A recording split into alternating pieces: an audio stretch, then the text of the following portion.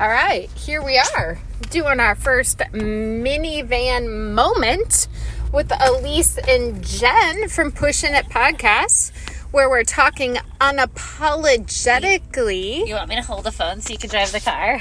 Unapologetically about potentially our poor audio. Unapologetically unedited.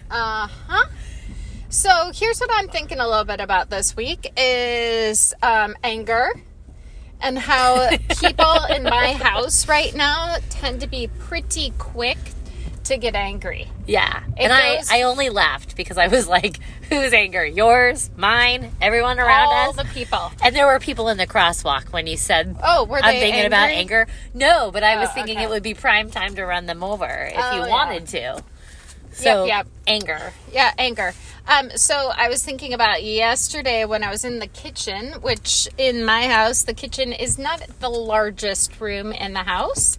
And someone was wanting to go out the back door while someone else was wanting to get some, a spoon out of the drawer. And the two offsprings of mine then exchanged heated words. And it wasn't excuse me, you're in my way. What did they say? Move out of my way, you're in my way. Ooh, what did the other one say? I don't exactly remember, but let me just say I had a really hard time not screaming at the top of my lungs, shut up. And this is totally ridiculous that you had that sort of response to someone being in your way. I did not scream. I may have said some of those words, but I tried to keep it, a decimal down from screaming. Cause I like that. I always find it really funny when I yell, stop yelling! Oh, yeah, that's fun. Yeah. So, here's what we're talking about. Sometimes there is emotion right under the surface that no one is aware of. Yeah. Like in this situation, I think there was a general annoyance. Thank you, construction workers next to the minivan. And I think also what was there for this particular child was a little anxiety. I got to get out the door. My bus is coming soon.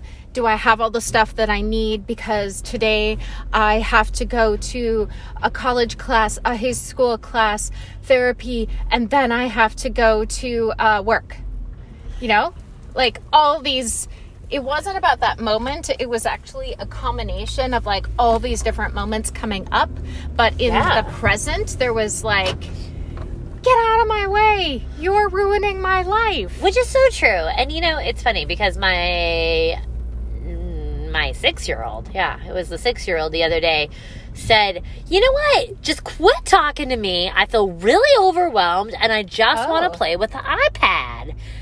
And I was a little if that sentence hadn't ended with some sort of screen, I would have been a way to discuss your feelings. But I got some issues with screens. Sure. But I also was way to use your feelings. And I remembered being a little kid, and the grown-ups in my world would often say to me what are you stressed out about? You don't even know what stress is being a kid. Good point. Right? And I remember thinking to myself, I am never going to say this to my kids because you have no idea what it's like being a kid. It is so hard. From the moment that you're a tiny little baby and you're oh my goodness, I am an hour old and I have to figure out how to breathe, how to eat, and how to, regulate my temperature to, 6 years old, I now have to figure out how to do homework, make friends, sort out playground conflicts. Oh my gosh, Elise, you and I, when we were talking earlier today, you were saying something about the amount of people's emotions that we hold, being that we're birth doulas and postpartum doulas, and then you had some other clients that you were delivering a product to, and these are kids, and then we have kids. So it's all these different interactions, right? That are your business self, where you got to be in your work self, but also there's emotion overlapping there. And I was thinking about like, oh my gosh, I am so much better at this than I was 5 years ago. Yeah. Like professionally and personally.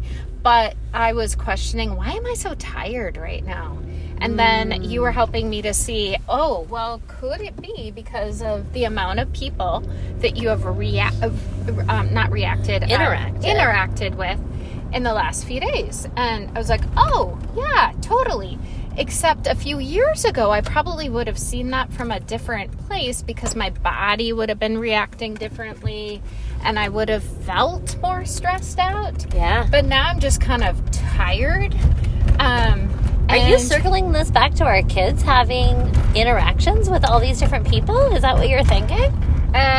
No, but that's also a really great point. Right? But what I was thinking was of how we, even as adults, get better at holding emotion. Yeah. And that now I don't tend to fly off the handle in anger quite as much as maybe my developing teenagers do.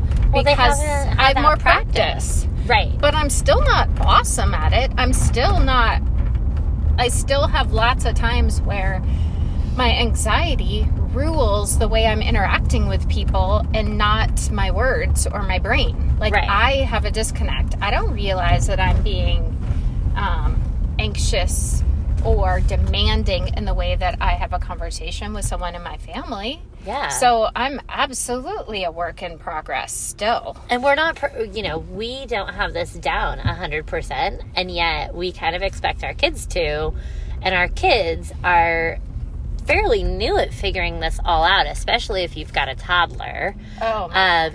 My 6-year-old has to figure out how to navigate relationships on the playground, navigate those same relationships in the classroom, but you can't behave the same way in the classroom as you can on the playground, because you'll get a yellow mark on your slip instead of a green mark for the day. And then you have to navigate relationships with teachers. And then you go home and you've got your family relationships, which are totally different. And they have, all these people have their own mood that they're bringing into the situation. Have you seen that, something on social media where it's like, oh man, it must be so scary to be a baby. You go to sleep in your bed and you wake up in Target. Yes. Although that is kind of my dream, to wake up in Target. Right. But I can do everything in Target. I already said on one episode I could give birth in Target, so. But it's really, I don't know. I'm feeling a little more compassion for these babies who they don't recognize the rhythm, and even their stomach ache, having a stomach ache. They've never had a stomach ache before. This is foreign. They wonder if it's ever gonna stop. No wonder they're cranky sometimes. That is so true, because they're like, what's this? Is this my new normal? I don't know. Like, do I forever sleep in Target now? Do I live here? Who knows? And then there's object permanence, right? Like, ooh, fancy. Oh, I know. Fancy. How's that for a minivan mini? Wow. I know. We're talking object permanence, Jen. Nice. All of a sudden, Mom's out of the room. Like, is she ever coming back? Who? Mom who? What? Oh. Yeah. Poor kid. I know. Life's rough. It is. It's rough for everybody. I guess have a little more compassion. I guess don't run the people over the crosswalk. It's okay once in a while to like yesterday when I a little bit lost it, and then I made the cranky child go outside and apologize to her brother, who was already outside. Oh yeah. I was like, repair it. Repair this right now. Good.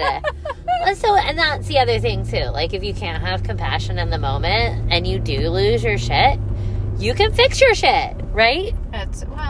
Mostly. I mean, try not to, but fix it. Nobody's perfect, and I think that's one of the greatest gifts that we can give our kids too. Is that totally. we can fix it. Yeah. And I struggle so much with that when I do, yell things like "Stop yelling!" That I can say "All right, Mommy shouldn't have yelled at you to stop yelling, because yelling is not an example."